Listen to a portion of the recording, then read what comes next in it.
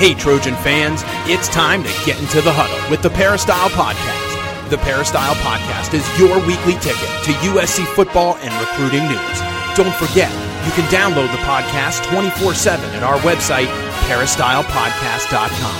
And now, here's the host of the Peristyle Podcast, USCFootball.com publisher, Ryan Abraham. Hello, Trojan fans. Welcome to the Peristyle Podcast on a Thursday. Keely's giving me this look like I'm fired up. I'm fired up for some talking about USC Trojan football. It's our first Dan Weber, Keely, your show of the new year. If you heard, we did a Harvey Hyde show yesterday, I believe it was. But yeah, we're coming back from the break. Got a lot of stuff we want to talk about here. If you have any questions or comments, podcast at uscfootball.com is the email address, or you could call or text us at 424-254-9141 is the number. Just to let people know, since our first show of the year with this crew, yeah, get on iTunes, give us some positive feedback, leave us a 5-star review. That's always awesome. We should be available on any of those podcasting platforms out there. If you find one, you don't see the Peristyle Podcast on it, let us know. We'll make sure we're added there. But we're all over the place, and we do appreciate you listening to the show year after year after year. It's grown and grown, and it's awesome to hear from all of our listeners out there. So thank you so much for being part of our little show. And like I mentioned today, we got Dan Weber on the line, and we got Keely Eure in studio, ready to talk some Pac-12 football. How you guys doing? I'm consulting my PR firm before I can tell you how I'm doing. I kind of like to follow that Pac-12 model. So my PR firm will be getting back to you here in due time. Well, how about you, Keely? I can't really follow that up. I'm doing well. Happy New Year to y'all. Happy New Year. Happy New Year to everybody. And we got a lot of topics today. We want to talk a little bit about Cliff Kingsbury stuff, Bubba Bolden stuff. We're going to start off, I think, with some Pac-12 stuff, and then we got a bunch of questions to get to. So if you haven't listened to my podcast of champions, you should definitely go check that out, pac12podcast.com. We put it up on uscfootball.com. But David Woods and I, David covers UCLA. We talk a lot of Pac-12, and that was like one of the big topics today. So John Canzano has been doing some really good work for up there in the Oregonian. And, of course, John Wilner up at the San Jose Mercury News and that news group. But what Dan had kind of alluded to is the Pac-12 and Larry Scott hiring a PR crisis firm to try to change the narrative and the view, basically the perspective of what's going on in the Pac-12. Not that they would want to make the Pac-12 better, they would rather just change what the perception is. So that's the direction they're going. And then also a little bit earlier about selling a 10% share in the conference, which they've been really just relying on 100% ownership, but trying to sell for $500 million, 10% share in the Pac-12. This is some really strange ideas at this point. But in the Pac-12, this is looking at the Pac-12 right now that went 3-4 in bowl games. The 3 wins were by a combined 4 points for the Pac-12. Washington State, you could argue the Pac-12 should have, I don't think the Utah shouldn't have lost. They were up 20-3. Washington definitely should have lost. But the other 3 wins that the Pac-12 had, you could argue they should have lost all of those games too. It was just not a good bowl season, not as bad as last year. But the Pac-12 basketball, as bad as it was last year, is much worse this year. So maybe that's why this PR crisis firm, they're trying to fix it somehow, Dan. Instead of fixing the product on the field and the court, they're trying to fix what we think about the products that we see with our own eyes is pretty terrible. Yeah, apparently they hired this firm during the instant replay review situation where they had an outside guy who's not their number 2 guy, Woody. Gosh, I can't even think of his last name now at this point. Got involved in that call in the USC Washington State game, and obviously the replay people underneath him and the people who were in the room were upset, and they started, putting out the word that this, shouldn't have happened, and the Pac-12 was in trouble, and they knew it. So they went out and hired Fleishman Hilliard in a really big time national PR and crisis management firm. But I think it was originally to basically cover Larry Scott and and the inner workings of the Pac-12. But now it's come up with a 34-page plan of how to partner up with friendly media people like the LA Times and the Players Tribune, and trying to get good stories from those people, as opposed to 2 years ago. And this is the exact reason why the SEC is the SEC and the Pac-12 is the Pac-12. The SEC put just 3 teams into the basketball tournament, and that, obviously the SEC doesn't care as much about basketball as they do football, but that got them mad. They were upset, and they said, "We're not performing, well here." They went out and hired a guy to be the daily, manager of college basketball for the Pac-12 or for the SEC, who works with the coaches, works with the schools, works with the officials every day. And then they went out and hired Mike Tranghese, who had put the Big East on the map as commissioner and had great connections with the NCAA, and they really worked at it. And just last year the SEC had did a much better job, a very impressive job by the SEC. And they went at it the way you should go at it. They worked harder at it. They competed better at it.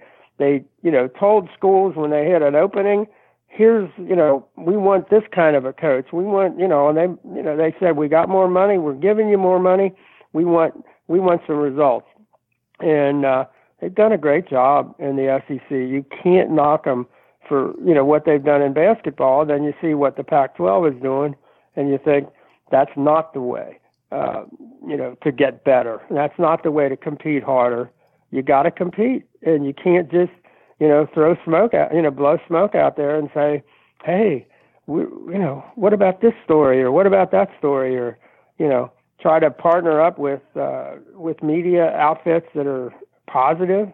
I mean, they're lucky John Canzano did what he's done. I mean, I think the guy ought to get a Pulitzer for what he's done in terms of investigating the Pac-12 and how he's going to, change, their behavior. Unfortunately, I'm not sure they'll learn the right lesson from all the investigations that he's done. But it's not a good sign when they're out there hiring crisis PR firms.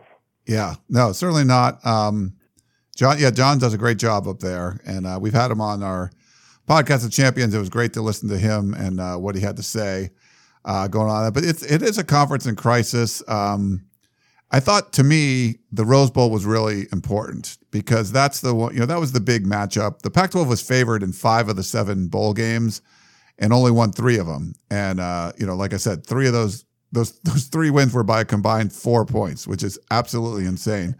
But you look at I actually went to the Rose Bowl. I've never done the parade, so I did that. And shout out to Trader Joe's and Art. Well, Art, one of our listeners, Art. Thanks, Art. We end up trading tickets, Rose Bowl tickets. He gave me Rose Bowl tickets. He was a poster on the Peristyle, and so my mom was in town. He gave me tickets, and we sat with him and his buddy Jeff, and it was a great time. And I got him a couple of tickets to the parade, which Trader Joe's gave us a bunch of tickets at the parade. So thanks to them for that. And I've never done that before. Have you done that, Keely, growing up here? I have not. Yeah, it was definitely, you get up early, we're up at 4:30 in the morning, but you had awesome seats. We were right in front of where the float broke down later in the parade. But it was a really cool experience. My mom loved it. I had some friends in from out of town, out of the country, from Germany. They loved it. And but we had a good time, and the bowl game was fun.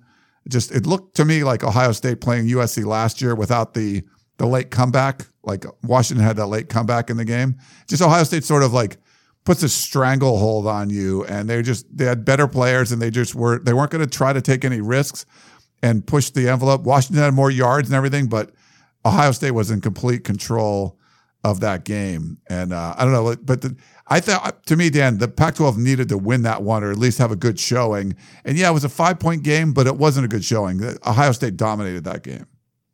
Yeah, it didn't look like there was anybody on Washington's team that would have started for Ohio State. Maybe Gaskin, I don't know, but they looked like they were playing at two different levels. And then Ohio State did what they did against USC and just said, "Hey, we don't have to do any more. They can't possibly catch us." And you got to give Washington credit. They hung in there, but the difference between the two programs was pretty obvious, just the way it was last year with USC and Ohio State.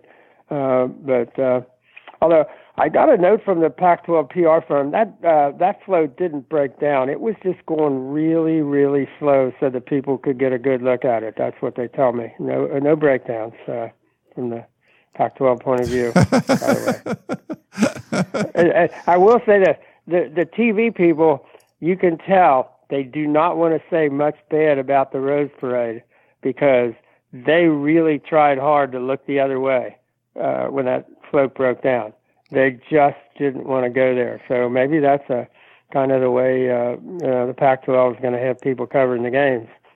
It was neat. I mean, it's definitely cool that the guys in the white jackets, they're walking around and help you. There's like businessmen and from Pasadena that all, Coach Harvey Hyde's involved in all that stuff. We met one guy, his name was Tom Brady actually. And he, my friend Melanie, who lived with me for, years ago, she's from Germany and she brought her family, her husband and 3 kids.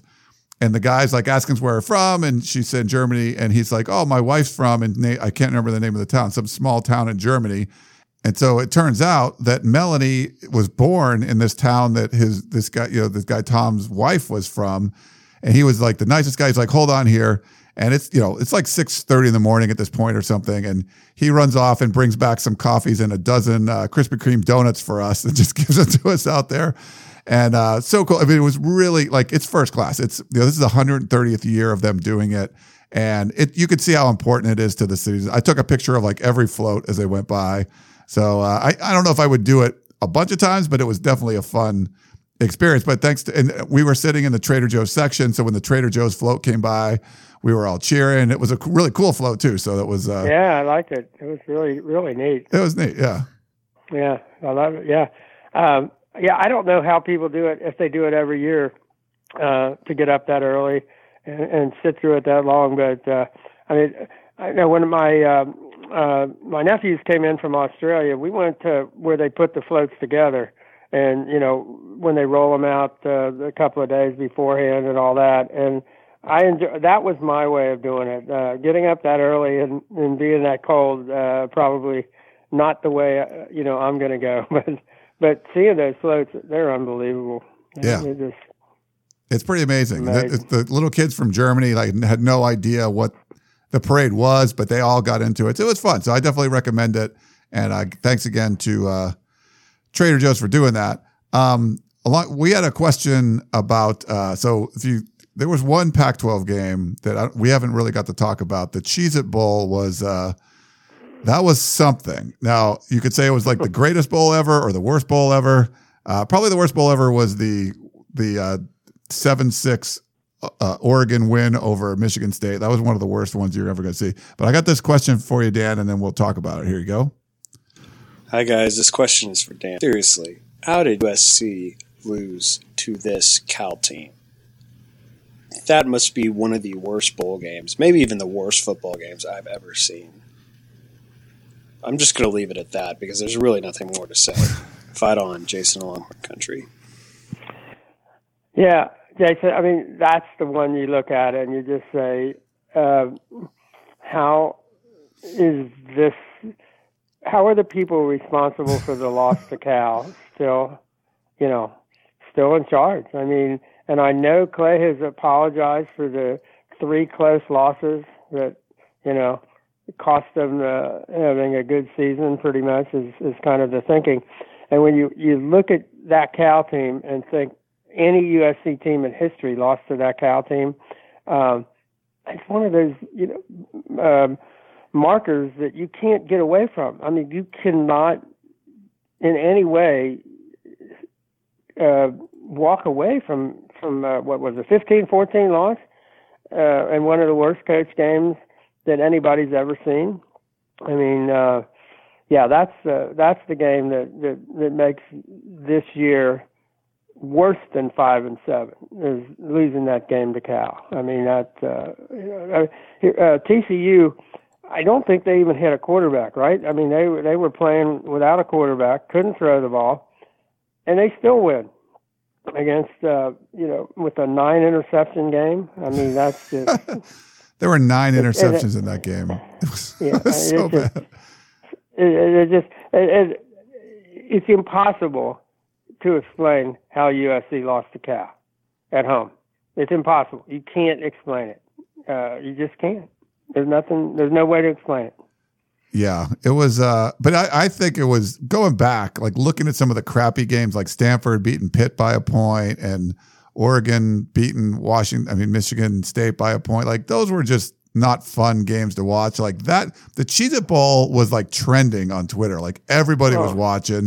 There was like another interception and another It was like, it was pretty freaking awesome. Like I think looking back, it's a good train wreck kind of game where there's just some terrible games. Like that was pretty good.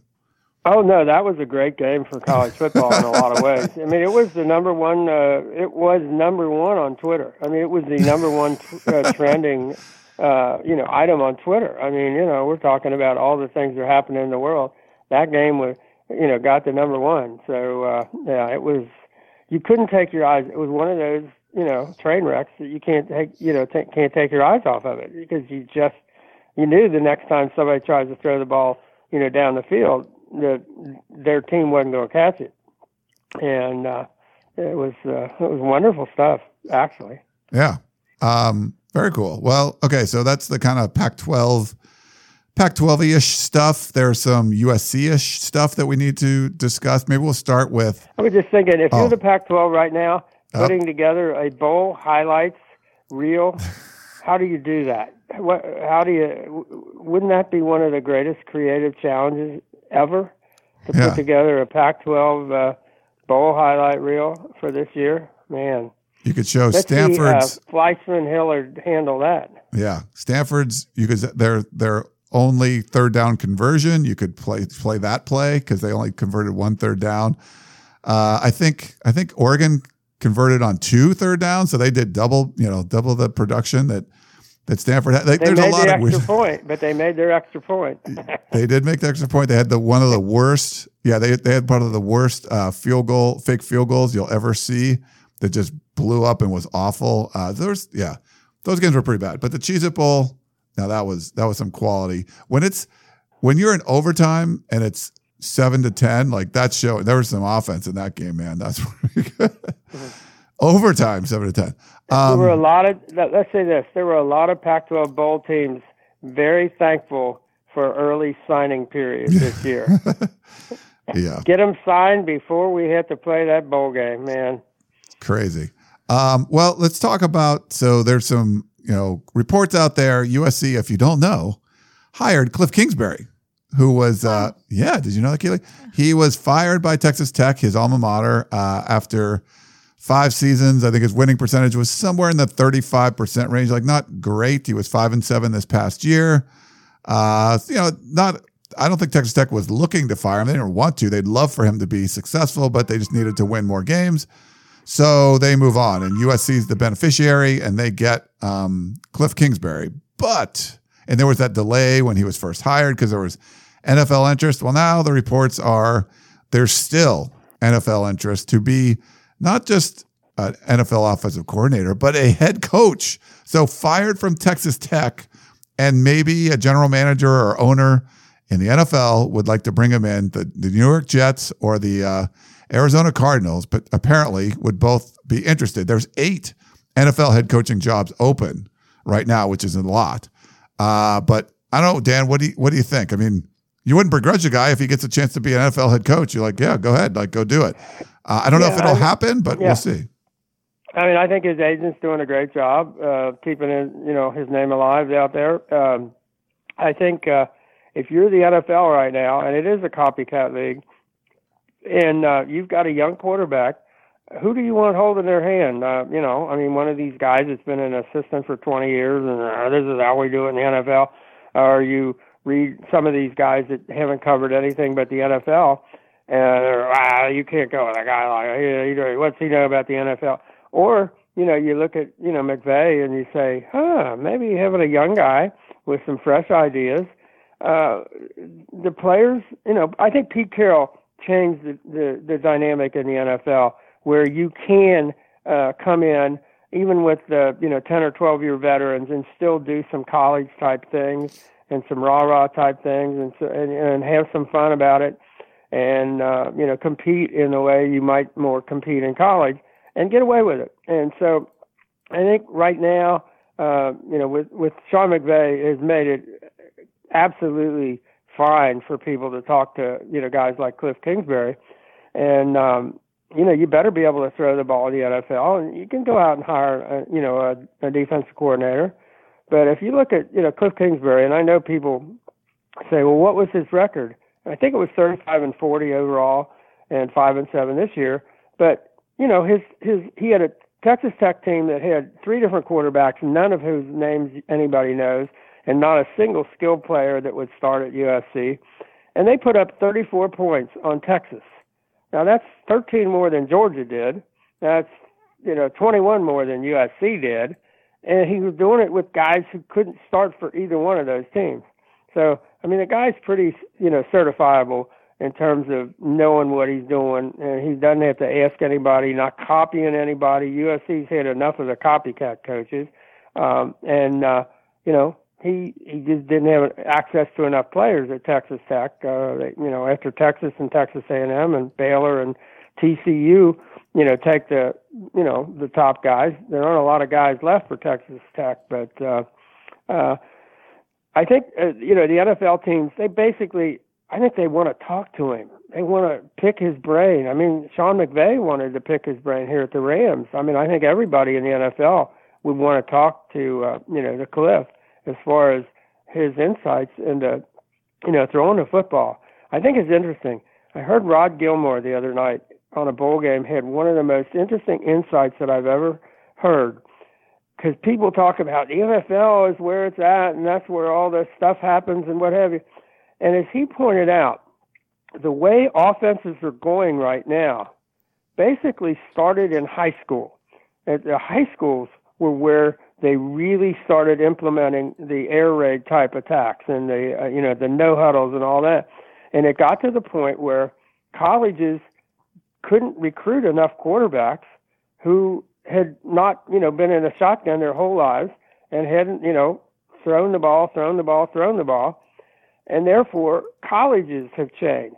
And now we're finally getting to the point where the NFL is looking around and saying, those are the quarterbacks that are available to us, the Patrick Mahomes and Sam Darnolds and Josh Rosen. And so the NFL is being forced to change. But it isn't because the NFL has necessarily been out front and figuring this stuff out. But, they're reacting to the way football, has been going. And that's why Cliff Kingsbury is in, so much, demand at least to talk to people. I think the thing you got to think about is that may not have been on his, radar screen as far as coming out, and he wanted to come to USC because rightly so. I think he thought I can make the most impact with the players they've got and where they are. I can make the most impact, in my career for the next year or two at USC. But, I just think football is changing to the point where that's not necessarily the case. These teams who want somebody to work with their young quarterbacks, they look around, they say, who better than a Cliff Kingsbury? He doesn't have to deal with recruiting issues. He doesn't have to deal with defense. And you find, the way the Rams have done it, and you get a really good special teams coordinator like they have, and you get a really good, experienced defensive coordinator, and you let your personable, young, smart, innovative coordinator, offensive guru run the offense, and it worked with Bill Walsh and all the way back. A lot of great coaches have been basically the offensive genius behind the team. I'm not saying that that's a slam dunk for Cliff to go that direction, but if you look around, guys like Pete Carroll and Nick Saban had some not such great times in the NFL, and it certainly didn't limit him when they came back to college. It wasn't so it wouldn't be necessarily the kind of career damaging move for Cliff if he went that way. Again, if you're USC, and we are, you certainly don't want to see that happen. But, it certainly wouldn't be the craziest thing that has happened this year if one of them just got blown away by him in his interview. And he's really good, explaining what he does, and he comes across really, really well. And, I don't think it's impossible that somebody could offer him. And that would be interesting.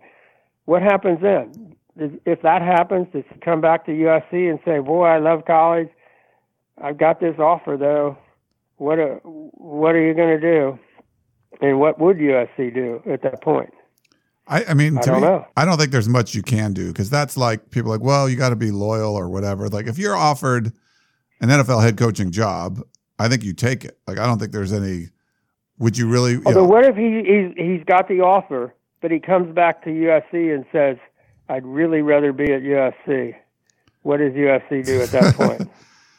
So then you're talking like you want Lynn Swann to essentially fire Clay Helton and make Cliff Kingsbury the head coach at that point? Or do you say, for example, you'll be Clay, will coach out this year with associate head coach in waiting, Cliff Kingsbury, and then Clay has a Mark Richt moment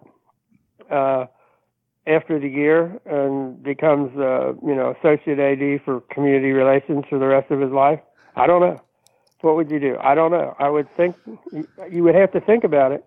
Yeah, I'm not sure USC would pull something like that off. But here's the issue: is that we've covered the team. They're 5-7. There's a lot of USC fans that were upset canceling season tickets. They didn't like the renovation, the flying the banner. Like there was a lot of negative stuff going on around the program. But the one big positive was this Cliff Kingsbury hire. If that's like, it's like you got, if you're over Christmas, hopefully you get to watch the Christmas Story on TBS. They do it for 24 hours. And, Ralphie wants his Red Ryder 200 shot carbine action, whatever, he wants his BB gun. And it's like his dad says, oh, look behind the piano over there. And there's his gun. And he pulls it out. It's like the happiest day of his life. The greatest Christmas present he had received or would ever receive. That's kind of what Clay Helton and USC fans got with Cliff Kingsbury. But if it's like taken away before you even open it up and it's just gone, I don't think USC could make a hire anywhere near as Dan pointed out, like all the good things that Cliff Kingsbury could do in an offense. I don't know, even if you had an unlimited budget, what kind of hire you could make. Nothing close to what it would be for Kingsbury. I'm just worried about the fan base and just our Twitter mentions, everything, like the message boards. If something like that happens, I don't know what the fans are going to do. We've seen this a lot. It's just going to be crazy. Yeah, I don't know where 2019. Do you just say, well, we know what's going to happen, but we're going to keep this coaching staff intact and go into 2019, even though we're opening the renovated Coliseum and we're hoping, and the schedule starts out pretty tough and all that. I don't know. Do you do that or not? Do you just say, well, we'll kind of give up on 2019 and go back to the gumbo offense? I don't know. Because you got a new president coming on board and who might, have some interest in what's going on in football or what's going on, if there's nobody at the Coliseum. If you're the AD, do you want to stick around or do you want to take a chance that you didn't do anything when you had the chance and now you stuck? I mean, I just think there's so many questions as to how that could play out and all that. Where does the chairman of the board of trustees, Rick Caruso, is a big hitter in so many ways. What does he want?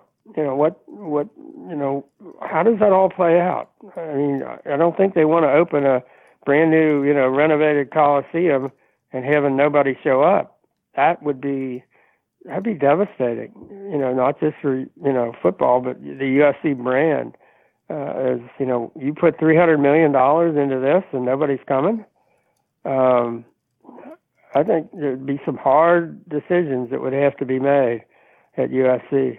I mean, I think there are people at USC talking about this in the war room who aren't absolutely convinced that, Clay is absolutely locked in for next year, that so many things could play out that there's nothing absolutely certain for next year.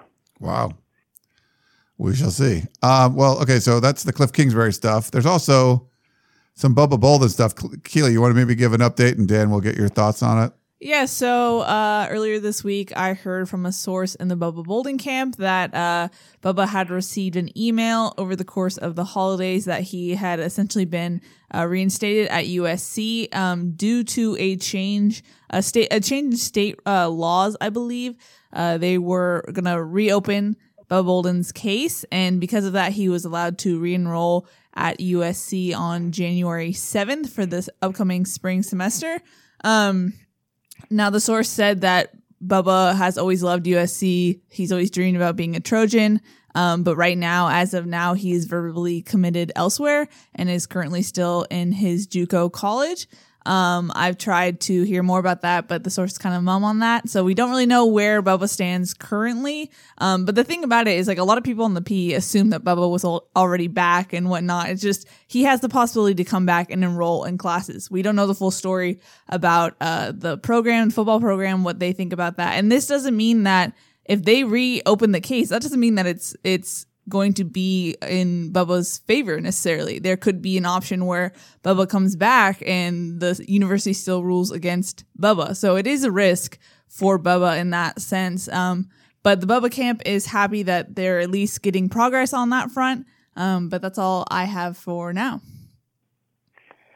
Yeah, I mean, I think the thing with Bubba and USC is, as we found out while it was going on, which no one knew it was going on apparently, including the USC coaches, until the day they were told that he'd been suspended for 28 months, the day after they named him as a starter, is if there's no communication between the coaches and anybody on the outside and the tribunal that gave him the 28-month suspension from USC. I mean, what if they come back in April and say, we're reconsidering the Bubba case. You're only suspended for 24 months instead of 28 months or whatever. I mean, who knows how you would trust you? I mean, USC's got the worst track record in these kinds of cases in the entire United States. I mean, they are the worst school in America. Been sued the most, lost the most. But you don't want exactly to be in a situation where the only recourse you've got is to sue them. One of the issues might be, though, that if Bubba finishes out the spring semester and it doesn't work out, he could still transfer and play somewhere next year, possibly. Whereas, so he's not maybe taking a real risk with his future career if he comes back in the spring, and we get a chance to practice in the spring. I just don't know how it's so secretive of what's going on at USC that I don't know, and the lengths to which you're allowed to be represented by an attorney, or you're allowed to question the people that accuse you, and all that kind of stuff is really, really, you can't pin it down. And it looks like this is another case of USC trying to head off a lawsuit. I mean, I'm not sure this is anything where they're saying, oh, we did a bad thing to Bubba, or Bubba deserves, a fair hearing here. I think it's more of a case of we keep losing these lawsuits, and now and they said it was a state law, but I know the federal government has come down with a completely new and different ruling on how these cases are supposed to be handled, and therefore, there are all kinds of changes in the legal part of this that none of which look favorable to the way USC has been doing business. But is it anything about, I mean, how many people got those letters? We don't know. And USC, I think, is just trying to head off lawsuits because of the way they've been dealing, with these things. And I wouldn't trust USC in terms of Bubba's case. I mean, it wouldn't, because it doesn't look like there's anybody at USC who could guarantee him a fair hearing or a fair resolution. So if you don't have that, as much as you want to be part of USC and come back to USC, how do you do that? I just don't know. Don't know either. Well, we'll see what happens. We'll keep you up to date on what we're hearing on the whole Bubba Bolden thing going forward. Well, let's jump into some questions, Keely. We had some questions, general questions about the team over the break, so we'll get in those with Dan. Yeah, we have an interesting one to start off our question segment. Crystal in Monrovia actually says, watching the Rams versus the 49ers game this weekend, I noticed the huge shadow the scholarship tower casts on the field. I know the Coliseum crew had difficulties with the south sidelines. How are they going to grow grass in the shadows of the tower? I have difficulties growing grass under my one peach tree. Happy New Year. Love the podcast. Fight on. All I know is the guy in charge of the grass at the Coliseum, he will figure out a way. I mean, the thing is, the problem is during, the prime hours when they're, playing, the games, you do get those shadows. I mean, you got a lot of hours of the day when there's sunlight. But I think the tower does more to damage the viewing possibilities, because the sun is, so strong in one part of the field and you're in shade on the other. It really makes it tough on the TV cameras and all that. I think that makes it's not as bad when you're there in person, but it really makes those TV lenses that have to adjust to the bright part of the field and then the shadow part of the field. But yeah, the tower is going to give it a whole different perspective, and for the seats that are alongside of the tower, all of that. But it'll be interesting. USC's got as Keely and I know too well, a very dedicated grounds crew, and they work at it. So we'll see how that does. That's a good question, though. We should probably ask if it changes how they have to do the field with the tower. I hadn't thought about that. You don't want them to say, "Oh, maybe it would," because then you're like, "Uh-oh, something that wasn't thought about." Because no one's ever done that, right? Yeah, I mean, the other things, like the section, like there's a half a section on either side of the tower where you can't see the corner of the end zone at the other end, and I don't know what they're like on sellout games. Are they still going to have a half a section open on on both sides of the tower because you can't see the whole field from there? I don't know. It'll be weird to have the Goodyear blimp flying overhead although I guess just having a sellout crowd would be also a little weird probably at this point. But and then to have those half sections with nobody in them because of the scholarship tower. It's lots of questions. Like everything else with the USC football right now, way more questions than answers. Dan has a fake rivalry with the grounds crew at the Coliseum because every time we tried to set up for instant analysis, they're very dedicated to the point where they don't really care about people who are on the field. You got to get out of their way. Nice. Well, and they seem to be always very interested in whatever plot of ground we happen to be standing on, that's where the mowers have to go at that very moment. Yeah, now they've got big earphones on, and but man, oh man, it is, it's like 100%. If you say, wherever we're going to be, they're going to be. That's why we evacuated to high ground during the later instant analysis of the season. Gotcha. Get off that grass. Inside baseball. We have a question from Tom in the South Bay. He says, change of culture? How would that happen? Clay, instead of replacing John Baxter, gave him more responsibility at the tight end position, and he promoted an assistant to coach the linebackers. This assistant has not coached linebackers for 20 years because he's a special teams coach. How do you expect anything to change as long as Clay's doing what he does best, making bad decisions? By hiring Cliff, he thinks the issues are resolved, but to me, it is a great hire, but is he a one and done? He will not stay at USC. He may not even finish a year as he is in great demand. Your thoughts, please. Fight on, Tom. Tom's always positive. Yeah, He's positively upset at what's going on. Yeah, the thing with Clay is, with Cliff is, he might not make it to the first practice, and he might be here as a head coach, and anywhere in between. It's just like impossible to decide. It looks to me like when they talked about USC, Lynn and Clay talked about the Notre Dame model, which turned out changing everybody, basically, all the coordinators, changing people in the strength and conditioning and everything you could change, 17 personnel in total in the football, on the football staff. And I mentioned that to Clay, and he got this look on his face of like sheer horror. He thought that 17 people, maybe 3. Something like that. The USC is going a completely different way. And I don't know if that's because they did not want to go out and hire a bunch of new coaches, and you would have had to offer them all multiple-year contracts. You weren't going to get people unless you bumped up an analyst or a grad assistant. You weren't getting people to come to USC for one-year contracts at this point in time.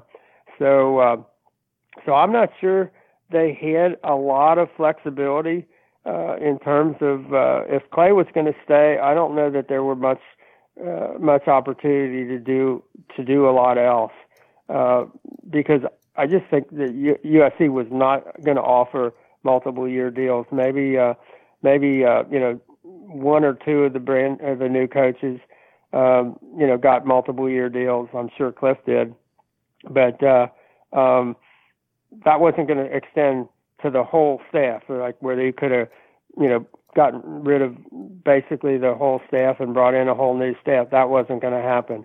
So I think it's kind of a, sink or swim for Clay with this year, with the thought being that if it doesn't work out this year, you don't have to pay off a lot of multiple year deals for assistant coaches, that they'll pretty much have run their course. So I'm not sure, that the decision making, I don't know that Clay had as much freedom to really go out and, pick a whole new, staff of assistants. But yeah, it's hard to say you're changing the culture when you're keeping the defensive coordinator, you're keeping the special teams coordinator, you're keeping the head coach who called the plays, you're keeping the same people basically running strength and conditioning and nutrition.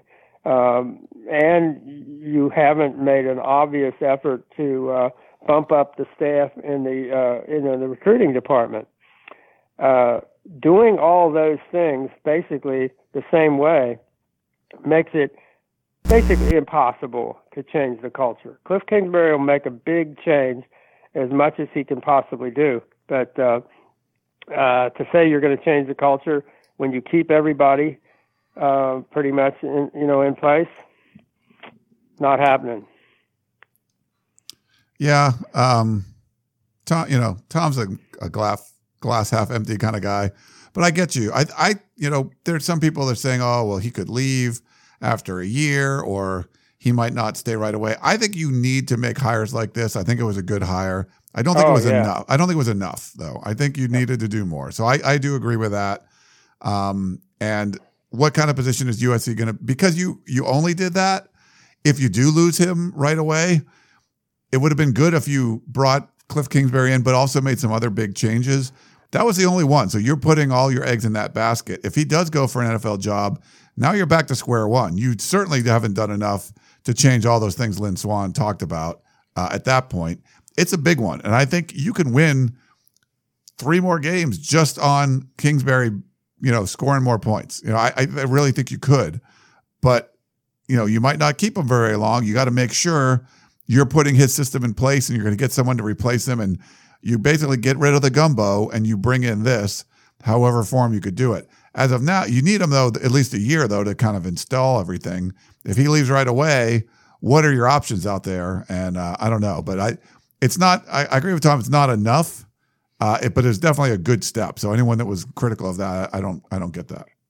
No, it's the best step you could have made in the country. Of all the choices you could have had, all the things you could have done, I think it's the number one thing that was available to USC in the entire country. The things that I think needed to be done, and maybe they will get around to them, but it doesn't matter who the coach is next year or the year after or the year after. You need a really competitive strength and conditioning program. You need a really competitive nutrition program, and you need a really competitive recruiting program. All of those changes could have been made without any, it doesn't matter who the head coach is. It doesn't matter who the assistants are. If you were in a season where you're saying we extended Clay, or we're going to keep him over a year, we're going to keep most of the assistants over, but we're going to change a bunch of stuff. They could have done that. Now, maybe they'll come back, and after 6 weeks we haven't heard anything, but maybe they'll come back and say, yeah, we were going to do this all the time, or yes, we are going to do this, or here's how we're changing, the personnel and the hours and the kind of things that we're going to have, for nutrition at the Galen Dining Center, or here's what we're doing in the weight. We're going to have, someone dedicated to football and football only, like, the really good programs have. Or here's what we're going to do in, this is what Clemson does. Clemson doesn't spend as much money in football as USC does, but they do an unbelievable job recruiting. And you go and you say, we're going to do, similar to what Clemson does. And you could do that because it doesn't matter who the coach is next year or the year after. But those needed to happen. Haven't seen any signs of that yet, but we need to see that.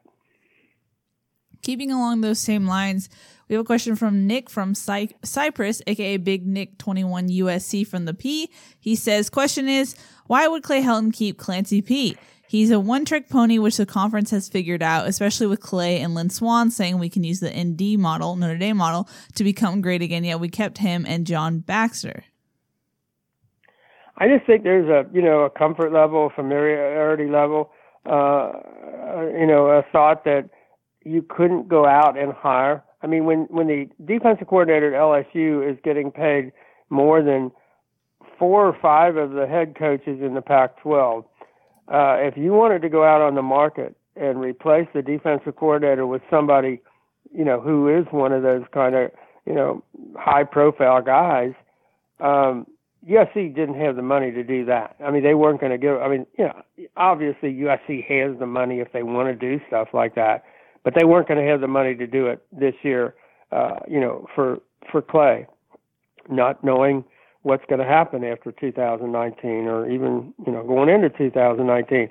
So I just think there wasn't any opportunity really to do that if I read things properly. I mean, and I guess there's always a chance that Clancy does decide that that there's an NFL job out there for him, and they have to go hire somebody. But I don't think they had Clay had the freedom to just go out and get rid of this staff and go out and come up with a new staff. That just wasn't going to happen.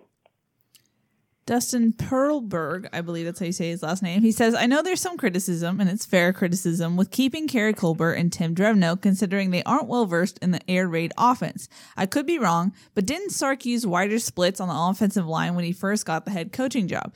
If so, maybe that's one piece of the puzzle that Drevno has some experience with. Thanks in advance for the memory check, Dustin. Yeah, I'm not convinced that their familiarity or not with the air raid is going to be that big of a problem. I think there are so many basic fundamental things about football, that carry over from one system to the next. I mean, obviously, you don't want the guy who's, the coordinator the guy that's installing the game plan to be trying to, figure out what is it that guy does who really knows how to run this offense. But I think with a guy like, and I do think, with Cliff and getting the running backs coach, I think just having the way they used the running backs, I thought the fact that they used two, a decent amount of time, and the fact that they, Texas Tech was able to run the ball when they had the right guys, back there. I just think, having those two, gets the job done. I don't see that there is like a special way to coach the offensive line in the air raid, and I don't think that there's necessarily different ways to run your individual stuff that you run as a wide receivers coach. The idea of having two wide receivers coach, an inside receiver coach and an outside receiver coach, kind of like that, USC won't have that. That might not have been a bad way to go, but otherwise I think I hope this gives Kerry a chance to really show what he can do as a coach. I mean, he's got the pedigree. Pete Carroll always said he was the number one guy of all the players he coached that he thought would be a coach. And he had all the years at the years in the NFL, then the years at Alabama. So he's got a lot of background. Just hope that it can show through this year with this offense is the way. And I think Drevno is pretty, adjustable. I think he's. I thought he did a pretty decent job trying to do what he was doing last year. I think the fact that he did have the running backs, coach responsibilities last year probably helps him moving forward and trying to coordinate the offensive line and the running backs and all that. So I'm not real down on those guys staying, knowing all the issues that USC has. It's not going to be a perfect world next year. I just think you got to make, Kingsbury work for you. It's got to, and I know Ryan said 3 wins. I think he could make the case it's a 5-win difference. I mean, here's a guy, they scored almost 40 points a game against basically the same schedule USC played. I mean, a very comparable type of schedule in the Big 12 that USC played. And what would USC have been with, if they scored 40 points a game last year? And USC had better players than Texas Tech. So if they perform anywhere near what his players have done over the years, I think that it changes a lot. I mean, I think USC doesn't need. I think they'd have a chance to win 10 games last year, and they're going to be better next year. They got better athletes. I mean, they've got good athletes who are going to be a year older and coming back from a year that they all want to forget about. So I think he makes a big difference. Kingsbury does. We have a suggestion from Ralph in Folsom. He says, "We appreciate how you hold the coaches and administration's feet to the fire. Not sure when you will have the chance, but can you try asking Coach Helton something like the following?" Which, Dan, I think you already have, but we'll see. He says, "Coach, we heard from Lynn Swann about the deficiencies in culture, scheme, etc. We are aware of the changes you have made to your staff. However, can you tell us how you, personally, not the young men or the staff, are going to alter your approach in order to improve the culture, which some would say is soft, undisciplined, and lacking in physicality?" Yeah, I think the physicality part of it, it all comes down to practice and seeing it as a quarterback. And I think the other part that Brian Kelly should have gotten a lot of credit for at Notre Dame, he interviewed every one of his players, and the basic part of the interview was, what are we not doing for you? What are we not getting done? What do you need from us to get better? And I know, there was some talk with the players about they weren't being physical enough, they weren't being challenged enough in practice. But I would like to see Clay go through that exercise of sitting down and, taking a good bit of time with every player on this team and, really getting through to them, in terms of having them get through to him in terms of challenging him to figure out how to get more physical. I mean, I just thought, for example, if you watch Texas, they went into the Georgia game. Here they are playing one of the big tough guys in the SEC, and they went in with the idea, we're going to be more physical in this game than Georgia is. Well, that's a lot of credit for, Texas is a team that doesn't have probably as much talent on the field as USC did, but they played hard and they got better, and they didn't give up on anything. And I just thought that the teams that said that they were going to be more physical and work at it and believe in it are getting better. Those are the teams that are, still around. And USC has to figure out how to do that. As that's the one criticism. It's just that they don't get it done in practice. I watched they do the long pregame stuff in the playoffs. So they were like last year. We had been down at the Cotton Bowl and we watched Ohio State, and I thought, just watching pregame warm-ups, Ohio State was working harder in pregame warm-ups than USC ever did during any single practice. Then watching Clemson work out before the game last week, and you're watching them having their wide receivers and offensive backs running down the field and throwing blocks, throwing their bodies on the ground, rolling as if, they were, blocking downfield. And just thought, wow, that's something you never see USC do. They basically, USC's practices mostly have guys standing around. They're standing, not just standing around, but they're standing a lot. They're not down on the ground. They're not playing football where it often is played at the goal line and short yardage situation. And you can't do that if you're always in shorts, or you're mostly in shorts.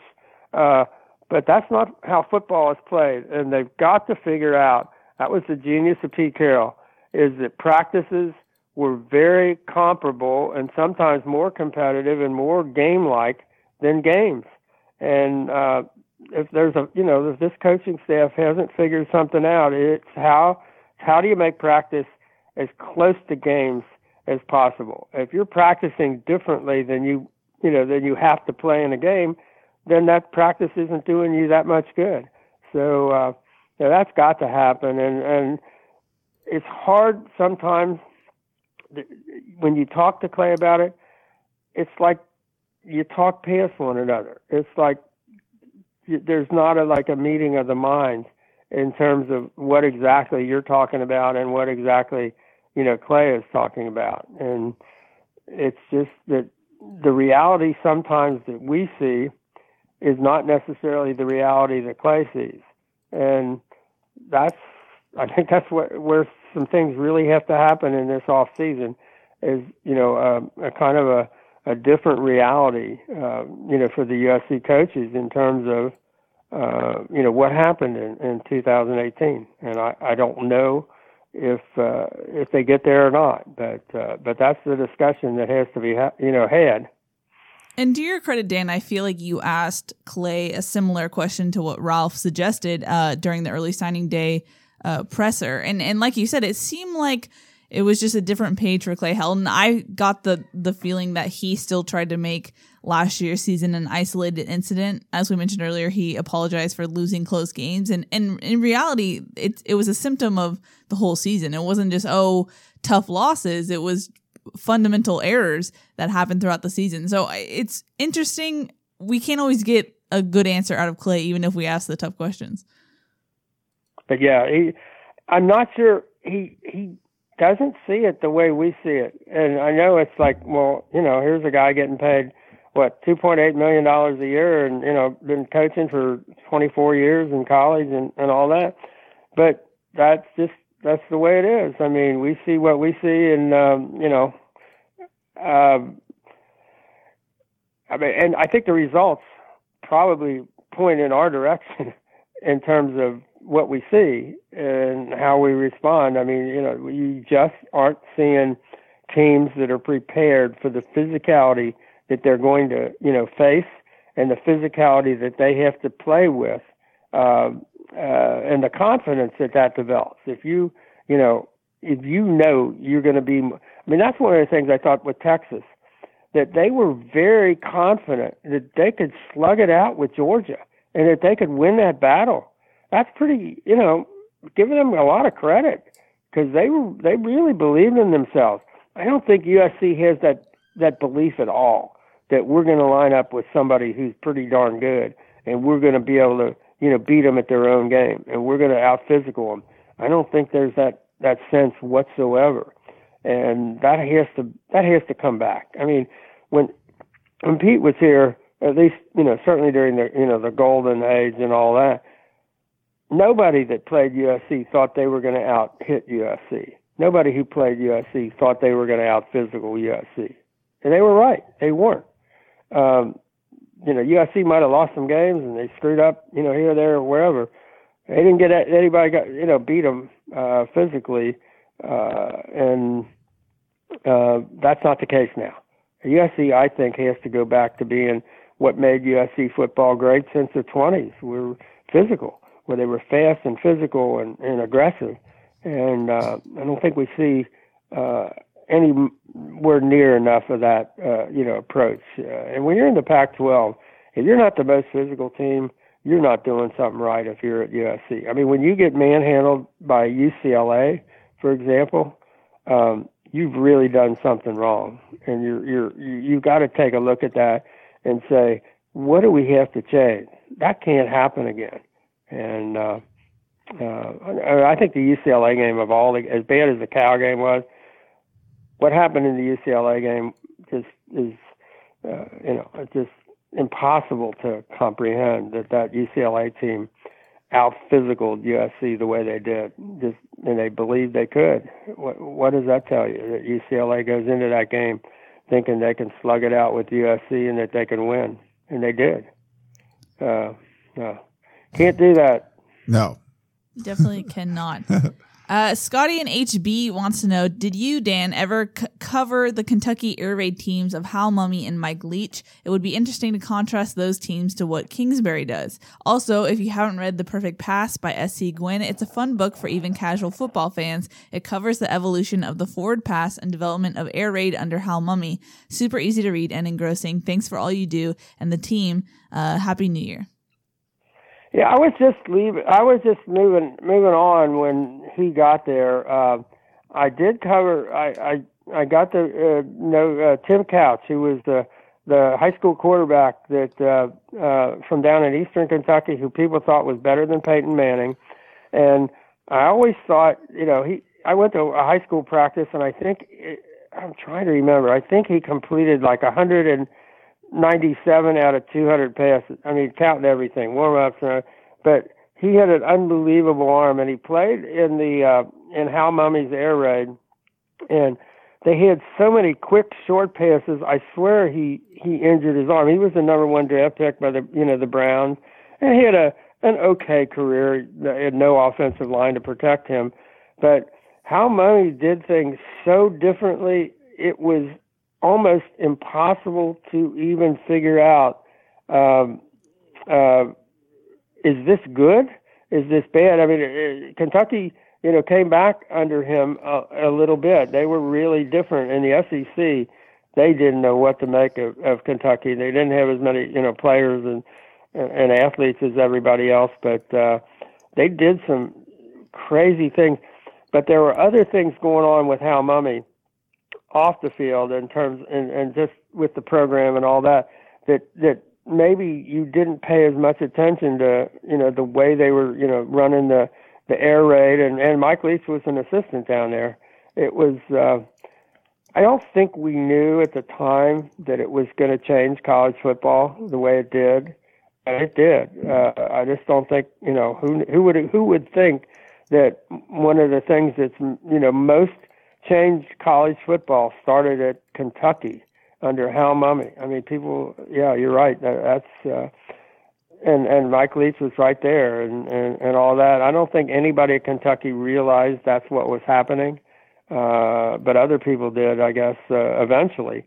But it was very unusual to watch how they did things. And it was so different, you just almost couldn't get a handle on it. But now everybody kind of does it in high school. So, but it was really different then. We have a bit of a longer question from Stephen Poway, so hang tight, Dan. He says, looking back on the 2018 football season, there is no doubt that poor coaching played a role in the losing season, and that seems to be the prevailing narrative of the season. However, what role do you believe youth and inexperience played into the losses? As far as youth goes, according to the scholarship distribution chart on the USCFootball.com site, there were 12 seniors, 17 juniors, including 3 punters, 2 redshirts, and 1 guy I have never heard of, Jake Russell, which, sidebar, Jake Russell is a walk-on wide receiver who actually blocked a punt in the UCLA game. 22 sophomores, 34 freshmen. And he says, as far as inexperience, we all know that the team had to replace the top 3 offensive playmakers from 2017, including Sam Darnold, replacing him with a young man who really should have been finishing up his final year in high school. If we had either more seniority or experience, or both, how many of the last 4 losses, which we lost by a total of only 18 points, do you think would have gone the other way? Thank you, Steve in Poway. Steve, I'm not sure. I think, at the end of the year against this schedule with a young team, that's when having a young team really helps, because by that time you're ready to play. I mean, they should not have tailed off the way they did. I don't think there's any excuse for that. I think if you look at college football today, you look at Clemson, you look at Alabama, they make, they're playing young guys. They're the kind of talent, the top teams have available. You have to play young guys. So I think that's mostly a cop-out. I think that's a cop-out by the coaches and coaches in general, not getting guys up to speed. I mean, Talanoa Hufanga and, Palie, Nyao Tiote, and all those guys that were true freshmen who needed to be on the field as much as possible. And, if you can't teach them the defense, find a defense you can teach them. If your best tacklers, I mean, the fact that their 2 best tacklers, if you don't count Cam Smith, were true freshmen, you can't teach necessarily the kind of tackling ability those guys had. You just got to get it organized to the point where they can contribute. And by the time you're into those last 4 games, those guys ought to be ready to play. They shouldn't be tailing off. You shouldn't be scoring 14 points against Cal or whatever the UCLA game turned out, the way they just didn't have what it took to get it finished. That's not acceptable. So I think it's a factor, the youth, but I think more of a factor was the inability to make use of the talents that those guys had. And one of the difficult things was Sam Darnold. He started playing and started showing you his talent when the play broke down. So Sam wasn't as influenced by an offense that nobody seemed to know what they were doing, because he would turn that into an advantage, because he would beat the first pass rusher. They'd be playing 11 on 10. He had Deontay Burnett, who could find an open spot. The guys had played together enough, and they made that work. You had a home run hitter in the backfield who, if somebody made a mistake on defense, he could take it all the way. This year you didn't have that, so you had to drive the ball. You had to not commit penalties. You had to not stop yourself. All the things that go with coaching and coaching them up, and that's where they were missing. You needed, if you've got JT Daniels, you really needed an offense to go with him. You needed an offensive line that could give him some time, and you needed to really know what you were doing, and that wasn't happening. So I think the youth was only a small part of. USC still had better players than 4 or 5 of the teams they lost to. And you can say they were young, but everybody's got young players. The way college football is now, and the better teams almost. I mean, I would say like a Fresno State was really heavily 4th and 5th year guys. And that's what you're going to get with a program like Fresno State, where you're going to have a chance to develop them because you don't have the stars, you don't have the guys going off to the NFL. But when you get, programs like, USC, and, I hate to even mention them right now with Alabama and Clemson, those programs are going to have guys that pretty much have to play right away because of their talent. And you've got to be able to coach them up right away. And then you've got to get them better as the season goes on. You cannot have them do what they did this year. So I'm not a big proponent of the fact that it was inexperience that cost USC this year. Jim B says, John Jackson III, do you think that he will ever get on the field, or was that just a wasted scholarship? Man, they've got so many guys. You could ask that question about a lot of wide receivers. Will they ever get on the field? Josh Amater, baby.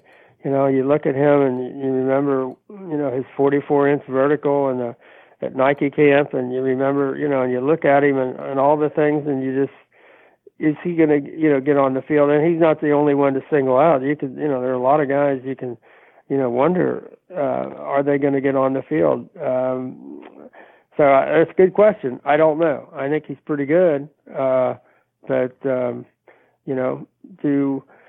watching Clemson, and for example, he reminds me a little bit of Amari Rogers, who's not a breakaway speed guy, strong guy, tough guy, and they get him open enough that he can make catches. If you're at USC with that same skill set, will they get you open enough? We didn't see it last year. We saw a lot of guys having to make a lot of really good plays. A lot of times the ball has to be thrown into coverage. So we'll see. I think the offense is going to change enough that you're going to see wide receivers maybe you haven't seen making plays that maybe will surprise you. But I think it's got to be a good thing for the wide receivers. Did we ever nail down what his scholarship status was? Because he wasn't actually practicing with the team during the fall. I think he was gray shirting. I don't know. Was he? I think he's gray shirt. I don't know that he was even in school. Was he? I think he was going to a community college, because a gray shirt is when you wait an extra semester before you are actually on the team. Yeah. Right. He'll be on next year's recruiting class. So yeah. He gets his scholarship starting the second semester.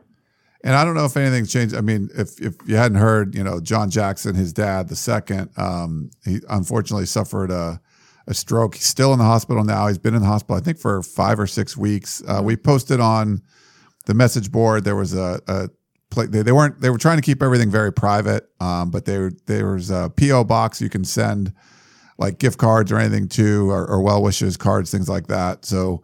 We wish him a speedy recovery. I've been getting updates every once a week or so. It seems like he's doing better. He was not awake for quite a while and doing a lot better now. So I'm not saying that would have any sort of impact on what his son was going to do, but the family's going through that right now. So maybe I don't know if that changed anything, but just for people to be aware, and certainly hoping speedy recovery for John Jackson, who he was covered USC for a long time, covered high school football and stuff. So we've seen him around quite a bit.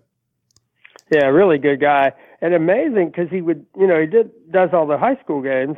And, every week he's out there, with those high school, top high school prospects, and he's running patterns or playing pass defense or whatever.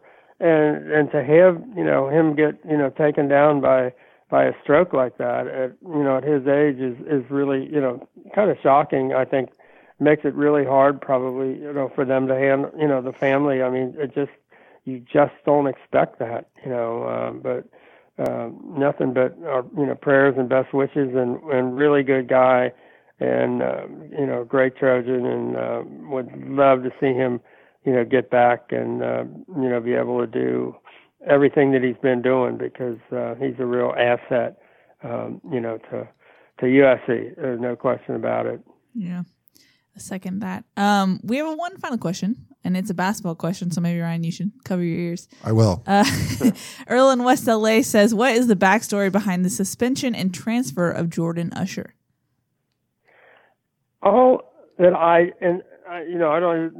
We just heard maybe something in practice that just because he played the game before, and then all of a sudden he was gone, and that something happened at practice is all that I've heard, and that it just boom. He certainly didn't leave saying any really bad things or anything, but it sure sounded like when they just decided whatever happened couldn't continue. So that's all I got for you. I don't know anything else other than something that happened at practice. Oh, yeah, that's it's funny. We talk about hoops sometimes, and Stockton's like, "Oh, they're going to be really good. They're going to be really good." I'm like, I don't think they're going to be really good, and they're not really good. They're not going to make the tournament. I'm like, USC basketball wins like the off season. They get great recruiting classes, and all these things are looking positive. But for whatever reason, they're just not able to put it together. So we'll see. Maybe they'll make some. I will say the next year and the year after, the guys that are lined up,